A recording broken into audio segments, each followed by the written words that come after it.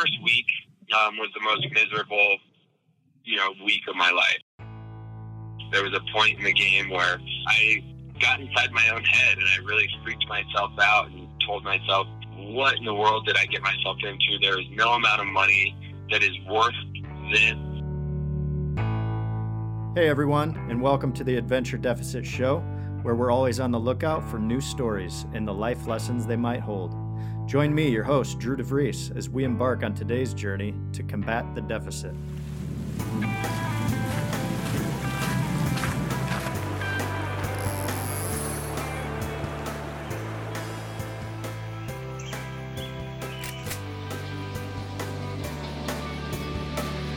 Is on?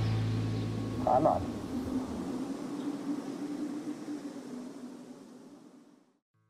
Hello, Adventure Deficit community. Welcome to our podcast. Today's featured guest is Ben Henry from Survivor Nicaragua. Ben is going to share his story with us from his month in the wild. Ben, how are you doing? I'm doing well, Drew. How about yourself? I'm doing well. It's great to hear your voice. Thanks for having me on. My pleasure. Thanks for joining us. Yeah, of course. I'm excited to chat about my wild experience with the Adventure Deficit listeners. Cool.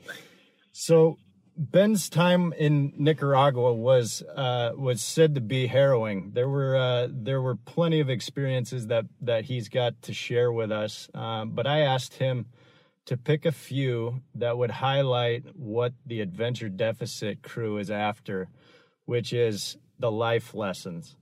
But before we dive into the climax, let's just kind of start from the very beginning. Ben, break down how does one go about getting selected on the show Survivor? Well, obviously that's where it all started. The crazy journey, and it began in Los Angeles, where I was living at the time. This was 2010, February of 2010. Okay. I worked in the nightlife hospitality bar scene, and I was out one night, and I was hosting a table with a bunch of people, and I was actually recruited that night to go on Survivor.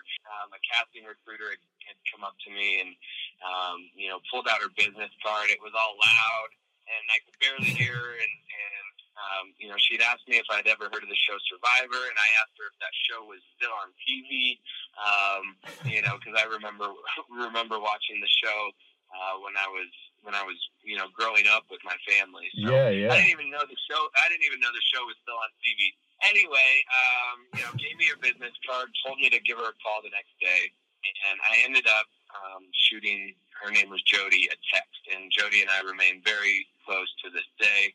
She's become a good friend, and obviously the reason that I was able to compete for $1 million on Survivor. So, and hundreds of thousands of people audition every season for Survivor, and there's a select few people that are recruited, which happened to be me. So very thankful for that, and for Jody coming into my work that Saturday night. So anyway, it was Oscar Sunday. I sent Jody a text message. She told me to wear exactly what I was wearing last night, get down to the DoubleTree Hotel in Santa Monica, and I have to meet her boss, Lynn Spillman. And I'm writing back like, whoa, it's Sunday. I'm a little bit hungover, and Sure. I have to pick up 200 cupcakes with my, for my girlfriend to go to the Oscar viewing party that we were going to go to that we had plans to go to. So anyway, I was kind of like, can I meet her, maybe Monday I could come down there? And she said, listen, you have to come down here today. I'm telling you, you have a very good shot at being on the show. Please get down here. And so anyway, I'm 24 years old. I'm texting my parents and calling my parents saying, this lady's telling me that she wants to put me on Survivor. What should I do? And I'm telling my girlfriend this, and I have these plans. And so anyway, I ended up heading down to the DoubleTree Hotel in Santa Monica. And I ended up having a meeting with this lady, Lynn Spillman, who cast Amazing Race, Big Brother, Survivor, The Voice and all of Mark Burnett's shows. So Lynn, after a few minutes of chatting with me, told me to pack a bag, go home, pack a bag, and she had a room for me at the DoubleTree for the next few nights. I go pack a bag. I come down to the DoubleTree. There's a bunch of other people that you can see that are auditioning for this season of Survivor. So you weren't allowed to talk to any of them. You would have meals, breakfast, lunch, and dinner down in this cafeteria. You would see who else is auditioning for the show. So every day I would sit in my hotel room. They had me watching multiple seasons, start to finish, back-to-back episodes to really familiarize myself with the show, and be able to go into these meetings and sort of know what I was talking about. Yeah. So they would call my hotel room. I'd have a couple meetings a day, and these were mostly with casting, directors, and producers. And then the last meeting that I had was with Jeff Probst and the casting producers. And so I met Jeff, and this was so the second day at the hotel. We come down the third day. You could tell they had sent a lot of people home. There were a lot of faces that were no longer there. And they told us that they were going to be sending people home, and I may or may not be there for that last night. So anyway, I woke up, and they still had me there. They loaded us up in some vans. We went to CBS Radford Studios. I remember waiting in this cafeteria with my headphones on, listening to music. They told us this was the final meeting, that we were going to be meeting all, CBS studio executives, with the casting directors, with the producers, with Mark Burnett, with Jeff Probst, and to be very prepared for this meeting. I walk into this room, and there was one chair on the end of the room that was for me, and on the other side of the room, there was probably a panel of 30 chairs with, all these CBS executives and casting associates that I'd seen in, the days prior meetings, and Jeff Probst and Mark Burnett. So, I mean, my stomach was in my feet, and I was extremely clammy. I was so nervous, man. I can imagine. I walked in. They told me not to be. They sort of prepped me with, Lynn prepped me. She was kind of showing me off, so to speak, all of these final, people that she had there to the network to sort of get a final approval. In the room, in that final interview room, there's a camera, and I later found out that they told me that was streaming to New York City, to all of the CBS execs in New York City. Oh, my word. Okay, so Lynn knows the whole time that you're her guy. Yeah, I think so. I think Lynn really liked me. Okay. She was selling me. I actually, to be honest, Drew, kind of like blacked out that meeting. I remember everybody laughing. I remember Lynn Spillman asking me a few questions, telling me, get out of here, and sort of shooing me out of the room. And I remember thinking, like, I wasn't in there nearly long enough. Like, I had so much more to talk about. And I was so inside of my own head. I didn't know if I completely bombed or if I killed it. I remember them laughing, and I just didn't know. I honestly had zero idea, and I usually have a pretty good idea of how things went into conversation, an interview, a meeting, and it drove me nuts, man, for 2 days, which isn't that long, but it seemed like an eternity at the time. Yeah. And at this point, even though I was recruited at first, I was kind of like, okay, you want me to be on Survivor, what's going on, sort of thing. And then, the further I got, and I'm in the hotel watching the season start to finish, I'm picturing myself on this show. I got this lady in my ear chirping at me, telling me that I have a very good shot at being on the show. They start talking, obviously the prize is $1 million. I'm 24 years old. I'm broke, living in Los Angeles.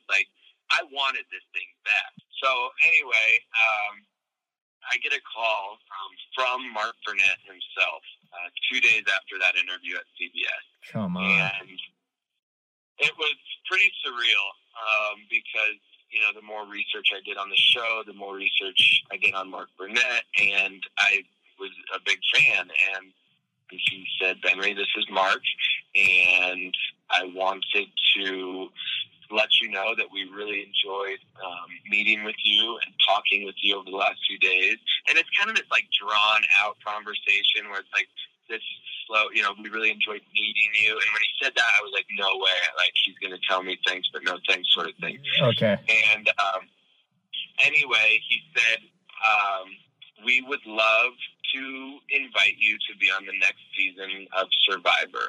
I cannot tell you where we are going yet, but I will tell you that you are about to embark on, you know, the most epic adventure of your life. And we would love to have you, you know, would you like to be a part of the 21st season of Survivor cast? And I just kind of blacked out that moment. Yeah. I remember, and I literally dropped to my knees, and I told him, you know, Mr. Burnett, I would love to join the next season of Survivor. Thank you so much for this opportunity. I will not let you down. Like, I am your next soul survivor. On Cloud 11. Yeah, it was, you know, a feeling, honestly, that I've never felt. And like I said, you know, it was something that I, over the course of that week, you know, I feel like I kind of manifested in a way. I was praying, and I'm, you know, faithful, and yeah, I just really wanted it to happen, and I ended up making it happen. What happens between the point where you get picked for the cast and you depart for the actual filming? For about 2 months, it was this, you know, I would hear from them when I heard from them, and I would get them what they needed when they needed it. And other than that, you know, it was this hurry up and wait game. You know, for about the month of March, there was so much medical things that I had to go through. They did a, you know, big medical psych evaluation. Oh, yeah, you got to get all your shots and everything too, right? Yeah, pretty extensive background check. Well, the shots came later. Oh, okay. But there was a lot of, you know, a lot of paperwork. I submitted all of my outfits, so they were messaging me, telling me I needed to, you know, pick certain colors of this, that, shorts, long sleeves, and submit all of these clothes. Oh, seriously? So I was doing that, and in all this time, I had no idea where we were going. You know, I wanted some answers. Sure. So I finally found out in April that we were going to be going to Nicaragua, and I had 1 month to prepare before we left. And so I knew where we were going to be. I knew that we were going to be on the water. I knew that some of the challenges would probably be, you know, swimming related. Okay. And then it was kind of like training time, and it was kind of fun. It was like I knew where I was going. I was so excited. You know, I was kind of studying the regions and you know, doing my research as much as I could. But there's really, you know, no amount of due diligence that you can do. You know, it was kind of like, do I stuff my face with Krispy Kremes and put on, you know, and put on a bunch of weight, you know, and kind of hibernate in hopes of, yeah. Or do I hit the gym and you know, try and get all fit and you know, start swimming laps and you know, prepare that way? I mean, I didn't even know where to start. And I think the best thing, you know, that I did was I just continued to watch the show. And I really continued to, you know, analyze the way that things were happening and sort of just the different dynamics and variables of the game. So I watched a lot of Survivor for that month. I did train and you know, I did work on, you know, my fitness and my endurance and, you know, ate healthy and tried to get as healthy as possible, get my immunity system up. Then it came. What were some of the things that you were doing just like as a regular routine? Were you doing just push-ups and sit-ups, or were you doing like a specific diet, or were you hitting the weights? What were you doing? Yeah, I was hitting the weights and more so working on like cardio. You know, I was running a lot, trying to just really get in good shape. Okay. Lung capacity. Yeah, exactly. I was in the gym. I was swimming laps. I was in the ocean. You know, pretty much just preparing like that and eating really well. Which is hugely important. Part of me, you know, at 24, knew knew I was going to be on TV with my shirt off. So we flew down to Miami. We were in a hotel one night in Miami. The next morning we woke up. They put us in a bus, and it was at the terminal pretty much where I saw the other 19 people that I was going to be competing with on this next season of Survivor. So we were not allowed to say a word. We all boarded the plane, flew straight to Managua, which is the capital of Nicaragua. I had no idea if we were going to land and we were going to start filming, or if we were, where we were going to land. Again, they didn't tell us anything, so I had no idea sort of what was happening. I was kind of freaked out in my head. I was young. I didn't really know what I was getting myself into. And yeah, I can imagine just a lot of positive self-talk at this point. Yeah, exactly. So we land in Managua. We get our bags. We get into these blackout vans. They had almost like the tin foil around the windows, so we could not see out. They put 10 in one and 10 in the other. Old school style. And then a producer in each van. You weren't allowed to talk. So again, I'm listening to my headphones. They didn't tell us how far we were driving, where we were going. I didn't know if the doors were going to open and cameras were going to be rolling. No idea. So they have all our bags. I didn't know where my bag was or anything. So get these blackout vans. We drive for 2.5 hours. End up opening the doors. We're at this, beautiful sort of villa on this cliff overlooking the ocean. Incredible view. Oh, wow. At the time, the sun is setting, and it was absolutely stunning. And no cameras were rolling, so I knew we weren't, starting to film. We walked in, through these trees into this villa, into this big kitchen, and there's this big team of chefs that have this huge meal feast prepared for us. And Mark Burnett was down there, and he tells us that the game has started. Even though you are not allowed to talk to one another, the game has started. You can watch each other. You can see who's going to eat, who's not going to eat. You can smile at each other. You can wink at each other. You can flip one another off, but you can't talk to each other. So did you dive in? Yeah, man, I gorged. I was so hungry, traveling all day, had no idea, and there was this amazing meal prepared for us. And so I went to town, man. I stuffed my face. Yeah, and, I would have too. Did anybody opt out, Ben? Not really. I think everybody ate for the most part. Okay. Yeah, I would have been part of that crew. Yeah, exactly. I didn't see anybody that didn't eat, and I'm talking desserts, and they had cold beers and whatever we wanted. So, nice. We knew that once you were voted off, we knew that there was a team of chefs, these comfy beds, hot showers, infinity pools, this luxurious villa with this incredible view of San Juan del Sur was waiting for us on the other side. Okay, I got you. So they give you a glimpse of paradise. They kind of wanted to make that a point, They kind of wanted that ingrained in the back of our heads that, if you get voted off, this is where you come, the lap of luxury, But anyway, we spent a few days there. We didn't know when we were going to start filming. Throughout that process, we went through Survivor School. We were trained and taught what was endangered, what we could and could not kill, what was poisonous, how to eat palm fronds, really just sort of educated on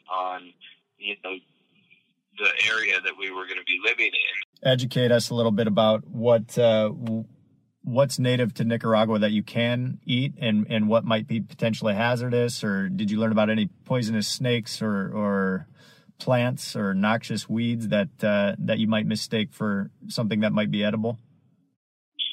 Yeah, there was, poisonous berries, lots of berries. So tamarind is a fruit that grows there. Okay. And there was these tamarind trees, and tamarind was something that we could eat, and that they did suggest that we eat, which I ended up eating a lot of. Okay. And I had a lot of tamarind that wasn't even ripe, just to have something, to chew on while I was out there. But yeah, a lot of poisonous snakes. There was some poison ivies that we were to stay away from. There was some stuff we had to be cautious of. we went through this survivor school. So it was actually, really cool. Yeah. And something I had no idea that we were going to go through. They didn't tell us. We just woke up, one day at this Ponderosa, didn't know if we were going to start filming or not. That was my question in my head every day, like, when are we going to start? Like, what's going on? We did that. And then, wake up the day after survivor school thinking that we're going to start and, all excited and pumped, ready to wake up. And we ended up having 2 days of interviews, like pre-game interviews. So all these media outlets flew down to Nicaragua. So we spent time doing these like pre-game interviews where they wanted to know a little bit about us, our background, why we think we are going to win the $1 million, what we would do with the $1 million, and so on. So we went through these pre-game interviews for about 2 days.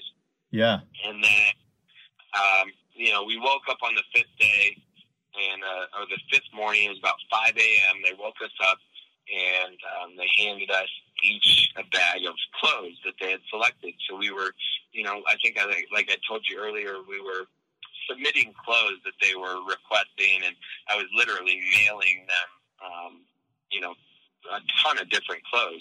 And so they ended up, keeping whatever clothes they wanted. They handed me this bag of clothes. These were going to be my in-game clothes.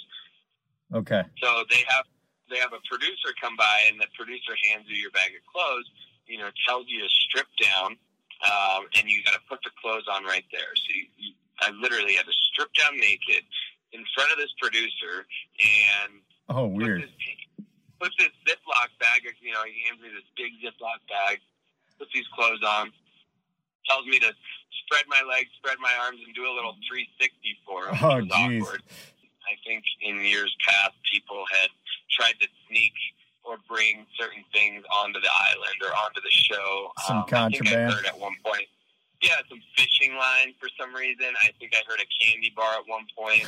I heard, sleeping meds or medication. Somebody tried to sneak on. So anyway, that was the reason for the 360, cheek spread. Yeah, and I can only imagine somebody must really dig a Snickers if they're willing to put it where the sun don't shine in order to snag it a week later, right? From there on, we got dressed. We loaded back into those blackout vans. We drove for only about 15 minutes. Okay. And the backseat vans opened, and there was Mark Burnett and Jeff Probst, the host. They had everybody, all 20 contestants there. They kind of did this. They had us all in these tents, and kind of did this like pre-game sort of rally where they They hyped us up and really, got everybody pumped up. They had a big cooler of water there, so everybody's chugging water bottles. This is the last, fresh water bottle that we're going to see until we're voted out of this game. So they suggested, slam this until you have to pee. Like, drink as much water as possible. So we're all sitting in the tent slamming water, and they kind of tell us how this is going to work, and we're ready to go. So we ended up, walking out of this tent, and we took a spot on the mat, and it was such a surreal experience just from, watching all these seasons start to finish over the course of the last several months, and then to be on the mat, to be in the game, to be in front of Jeff Probst, to have him say, "Welcome to the 21st season of Survivor Nicaragua," was just completely surreal. Oh, my word. Experience, and it just all happened so fast. And, I just feel extremely lucky still, 7 years later now, to have gone through what I went through. Every season gets its own set of different rules, right? Yeah, so every season typically has, like a theme. My particular season 21 Nicaragua was sort of old versus young. They had a tribe that was 40 and older, and they had a tribe that was 30 and younger. So they casted me to be on the young tribe, and so I'm sitting there. They have us all split up, and in my season, they used this, kind of a spin on things that they had never done before. Was this medallion of power? So that was basically our first challenge. Was they started the season by setting everybody, to run off to find this medallion of power. So we ended up finding this medallion of power. Probst sends us back, each of us to our beach, hands us a map and a chest full of, a tin of rice and a couple, utensils that we're going to use for the next however long, and gives us a map and tells us to find our, hike to our beach. Yeah. And then, cameras stopped rolling. They put us back in the vans, which was pretty funny. We didn't have to hike to our beach, and they drove, each tribe to their beach. Aside from the rides in the vans, I mean, you mentioned that, and it kind of made it sound like that was a little bit of a cut corner or an easy way to get to your campsite. No. But you guys have literally no provisions, right? Yeah, I didn't look in a mirror, brush my teeth, wash my face, for 33 days, over a month. Yeah, so you're grunging it. Yeah, we had absolutely nothing. The rides were actually where we were on this island. It was tough there was bridges that you had to cross, and just some obstacles that prevented us from actually being able to walk from where we were to the campsite. No means did we get a limousine. Right. Okay. Got like these army vans that they, put you in. And mind you, you are not allowed to say a word because cameras are not rolling. The first week was the most miserable, week of my life. There was a point in the game where I got inside my own head and I really freaked myself out and told myself, what in the world did I get myself into? There is no amount of money that is worth this. There were torrential downpours. We were in Nicaragua, so the middle of the rainforest in peak rain season. So throughout, filming, we got 200 inches of rain. There were, days on end where it would rain and not stop, and they show that in my season. There was, production had said that they had really never seen as much rain in any season as they did in our season. I got to imagine starting a fire becomes next to impossible. Yeah, we were able to fortunately keep ambers, really hot, and we were able to keep wood dry. Smart. We made it a point, to where before it started to rain, we dug a big hole and we kept, a bunch of dry wood under our shelter. We really shielded our fire with these palm fronds. We were weaving these palm fronds and kind of created this canopy over the fire. And actually, when I was on the LaFleur tribe, which was all the young guys, our fire went out and we had no fire. It was pitch black, couldn't sleep, soaking wet. And that happened for a few days in a row. Which at that was the time where I was really questioning what I got myself into and really didn't want to be out there anymore. And we had, we had 2 people quit on my season, which is highly frowned upon. Oh, yeah. The reason that the casting process is so extensive is because that they really, weed out. They do a good job. They have always done a good job at weeding out people that would quit versus people that wouldn't quit. And so there's been a few people that have quit. We were season 21, and they were like the 3rd and 4th people that have ever quit. That threw off the whole production schedule. It threw off challenge schedule. It just took 2 people out of the game. Anyway, we did end up doing a tribe switch about a week into the game. The Espada tribe, the tribe that I moved to, their fire had been burning for 2 weeks straight. Their fire actually never went out until this lady Jane put it out at the end of the season. Awesome. She was so pissed off. But when they started the fire on day 1, it never went out. So that fire was lit for 38 days. That's awesome.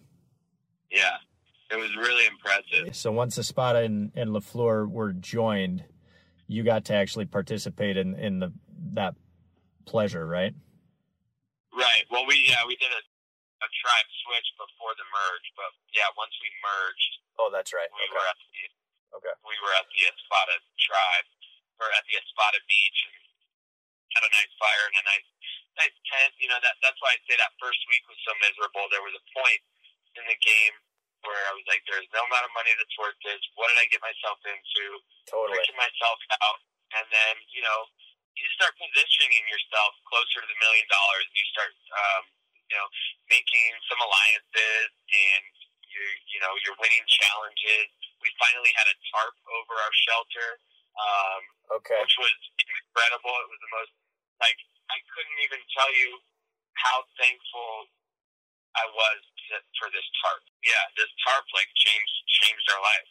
We were able to stay dry. We started laughing and crying that night when we won the tarp, and we saw this dark cloud roll in over the. You could see Costa Rica from our beach. So we see this dark cloud rolling in from Costa Rica, and it finally hit this monsoon, and we are in our shelter with our brand new tarp canopied over, and we all start I think a couple people were crying because that's how miserable they were a couple days prior.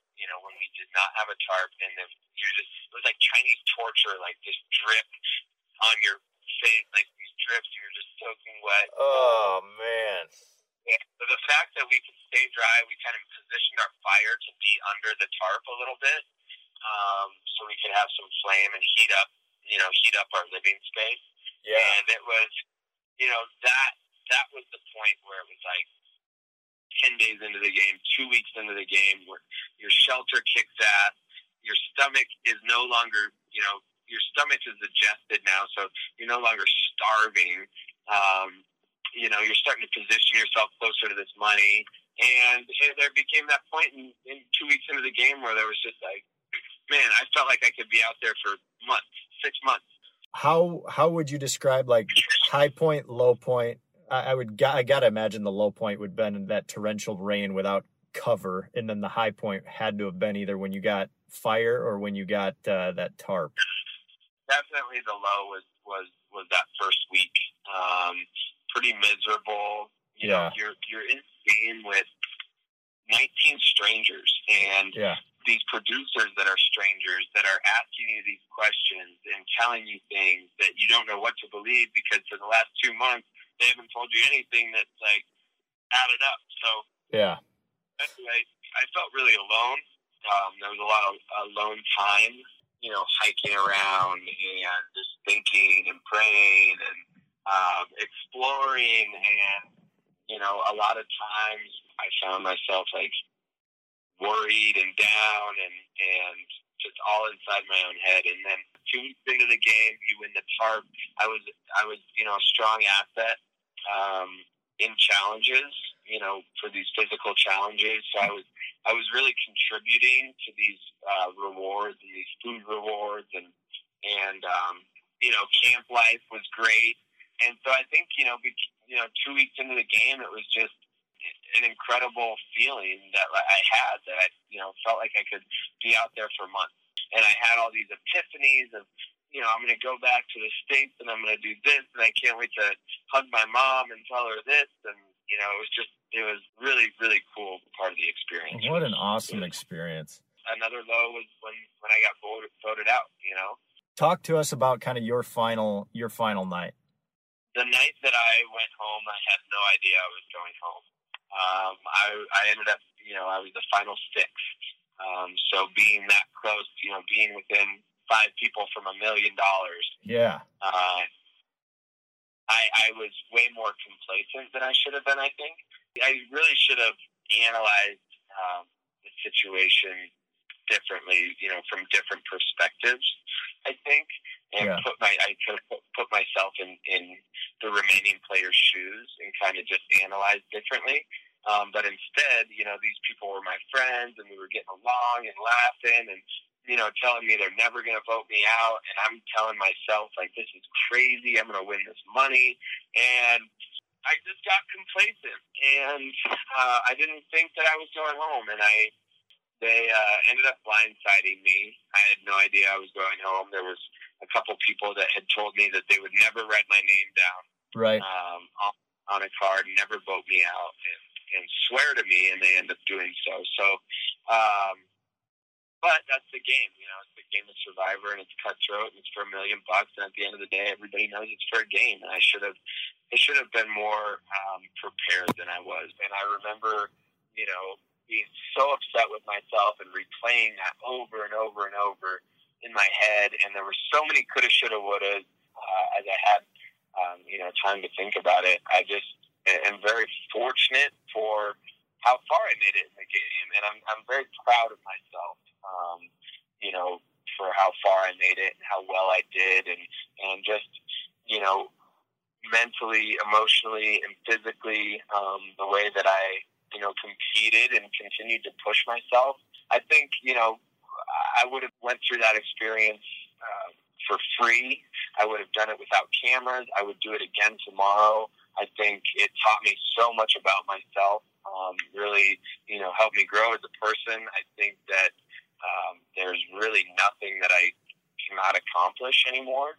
I think it came at such a great time in my life at 24 years old, really put so much into perspective in terms of what's important and what's not. And I loved Los Angeles, and it was the best thing I ever did was get out of my bubble and spend my 20s there. I think that Survivor really, put a lot into perspective, like I said, and has a lot to do with why I'm living back in Denver.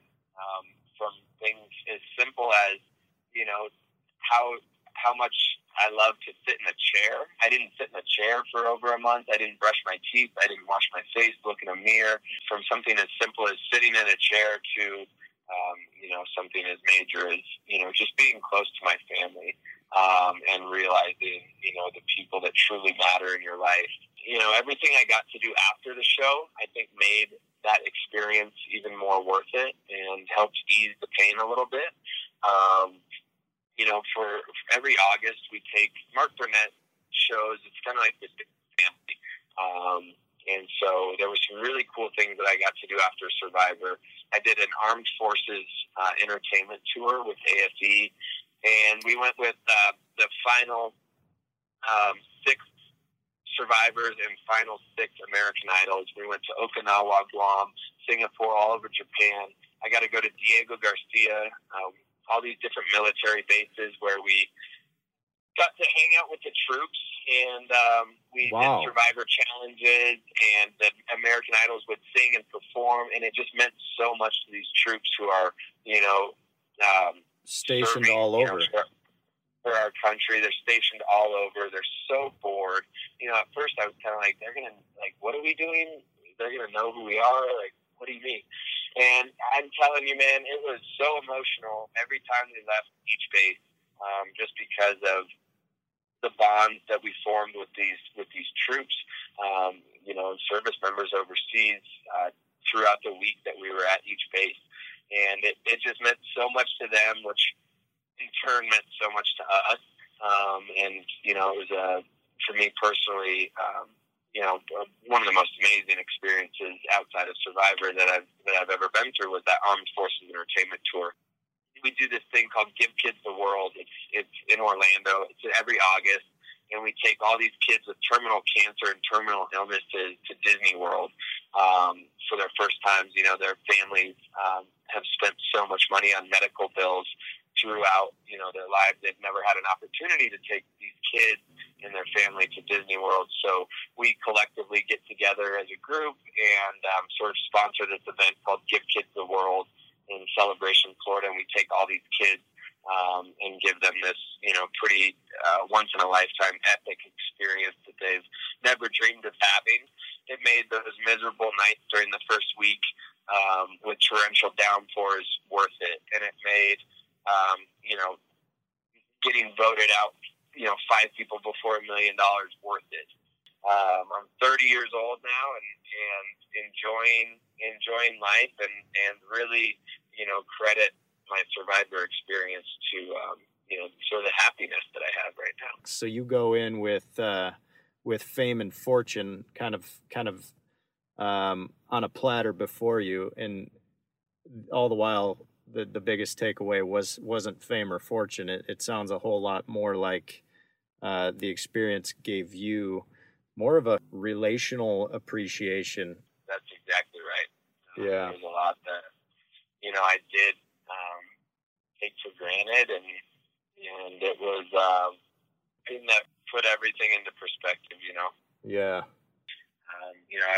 I I was kind of caught up in Los Angeles and material things and, you know, money. And at the end of the day, like, Survivor kind of saved me from all that superficial mess and you know, really kind of reminded me, you know, where I came from and my morals and my values, and put so much into perspective from things, like I said, as simple as, you know, sitting in a chair to, you know, who's really got my back at the end of the day. And I am, you know, just sort of growing up, I guess, in a sense, and it all started with Survivor. Well, Ben, I think that was a wonderful segment. I just want to say thanks for taking the time to spend an hour with us. If you have any questions, Adventure Deficit community, you can hit me up at drew@adventuredeficit.com, or you can check out the show notes that we'll post online at www.adventuredeficit.com. Ben, thanks, man. Appreciate it. Cheers. Sure. Thanks. See you guys.